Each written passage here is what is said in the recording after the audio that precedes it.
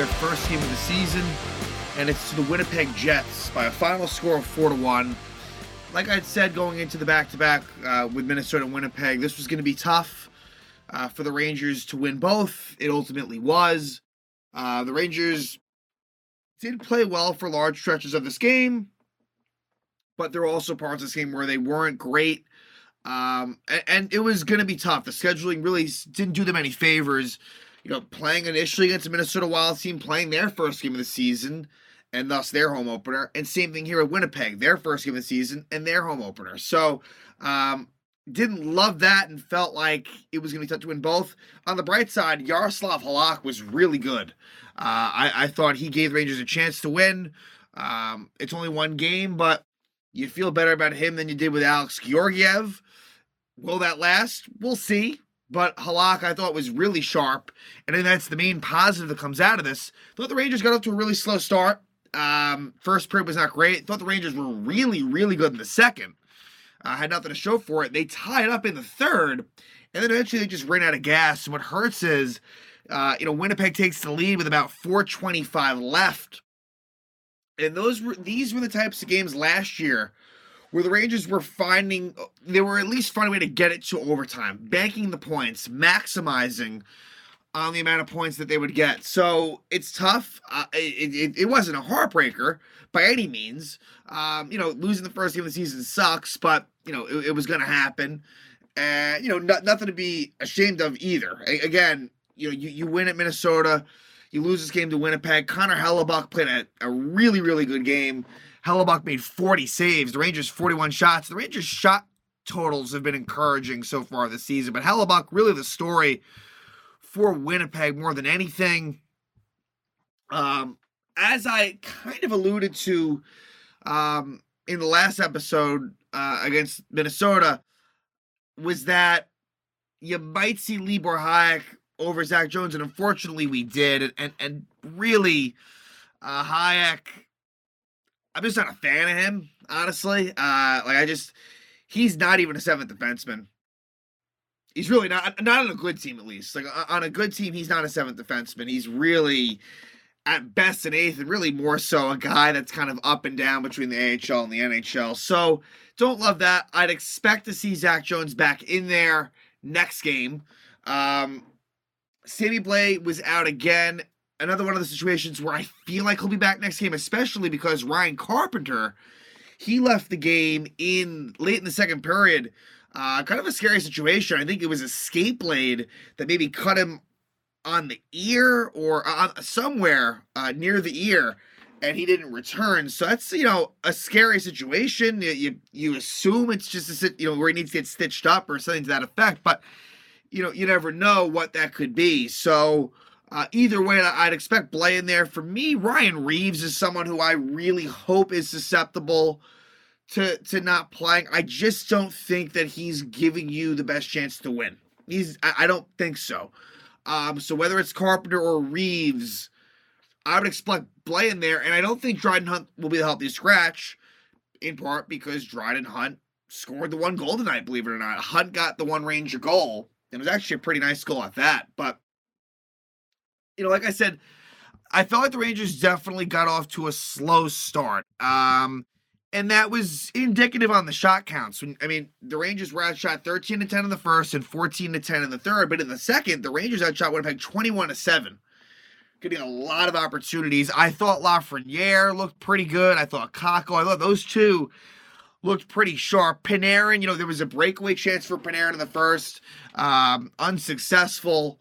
And so Panarin was slightly off tonight, timing-wise. But, not a game where the Rangers should be ashamed by their effort at all. Definitely did run out of gas towards the end. And, once they tied it up, I was hopeful maybe that they would get a point. It didn't happen.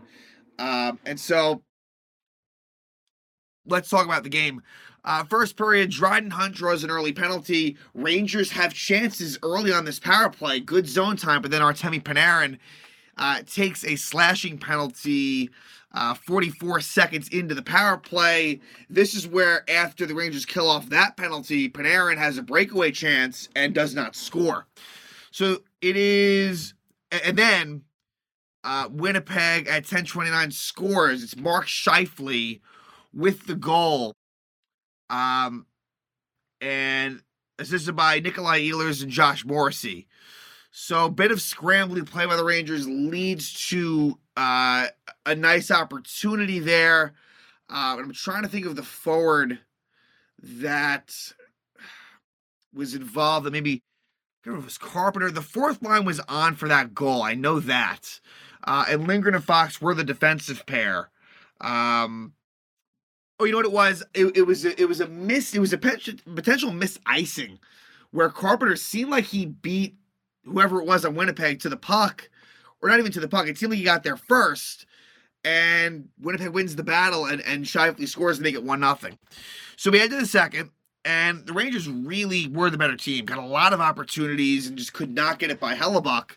And then former Ranger Morgan Barron high sticks Mika Zibanejad. The Rangers have a lot of chances on this power play, and they also don't score. So the Rangers go 0 for 2 tonight on the power play. And then Philip Hedl, unfortunately, takes a late penalty in the second, but a good job of the Rangers in the third period to kill that off, so we remain 1-0. And then at 3:55, a really nice passing play. Panarin continues to get points. He gets an assist, gets it to Trocheck, who finds Dryden Hunt, and Hunt buries it to tie the game for the Rangers at 1. And the Rangers still at this point making some good things happen, but eventually the tide turns and Winnipeg starts to take over, and they would eventually score. And this is a play where Keandre Miller behind the net. This was after a really bad shift by the fourth line. Now, Carpenter's out of the game at this point, so I think it was some combination of Reeves, Hunt, and Goodrow with Braden Schneider and Hayek, and that was not a good pair, Hayek and Schneider. But eventually, they're all off the ice, and it's Miller comes on, and I believe it must have been, I think it was the Trocheck line. Yes, it was Panarin, Trocheck, and I guess Lafreniere. And I thought Trocheck was a little weak in front of the net defending, and also Panarin as well. And Sam Gagner, the veteran, scores. A second effort. Halak did all he could, and so Winnipeg takes the lead 2-1 with 4:25 left. And then former Winnipeg Jet Jacob Trouba with a big delay game penalty at 17:26. It's gonna be tough for me to really, and it's unfair. I was never the biggest Jacob Trouba fan, and last year he really came around. It was a good season for him, although the playoffs really pissed me off. And now he's captain. So there's more pressure. There's more unfair criticism. But Trouba back in Winnipeg takes a really bad delay game penalty. So any chance the Rangers might have had was gone on that Trouba delay game. And Winnipeg scores on that power play. It's the second goal of the night for Mark Scheifele. And that makes it 3-1, and then eventually you get an empty net goal by Kyle Connor, and it's a 4-1 win for the Winnipeg Jets. Connor Hellebuck, like I said, 40 saves. I thought Halak did really well. He had 31 saves himself. And, Winnipeg gets it done. And so now the Rangers will head home to take on the Anaheim Ducks. And that will be interesting because that will be the return of Ryan Strome and to a lesser extent Frank Vatrano. So that'll be interesting in that sense. The Anaheim Ducks are going to be in town. They're taking on the New York Islanders a couple of nights before they play the Rangers.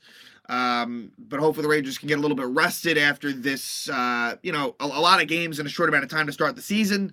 I would expect them to do, better.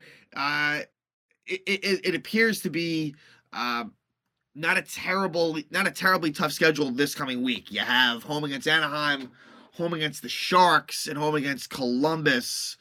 But a lot of off days in there as well. But, definitely a bit of a favorable week schedule-wise for the Rangers. So hopefully they can take advantage of it. The Rangers are now 2-1. That's fine, especially, if you look at the schedule to start the season, 2-1's a pretty good. It's kind of funny. This, you wouldn't have necessarily thought that this would have been the loss. But, Winnipeg, they might be a halfway decent team. Rick Bowness, actually, the new Winnipeg coach, was out due to COVID, so former Rangers assistant Scott Arniel was the acting head coach in this one, and he gets the W for Winnipeg. So again, Rangers fall to the Jets, and they will head home to take on the Anaheim Ducks.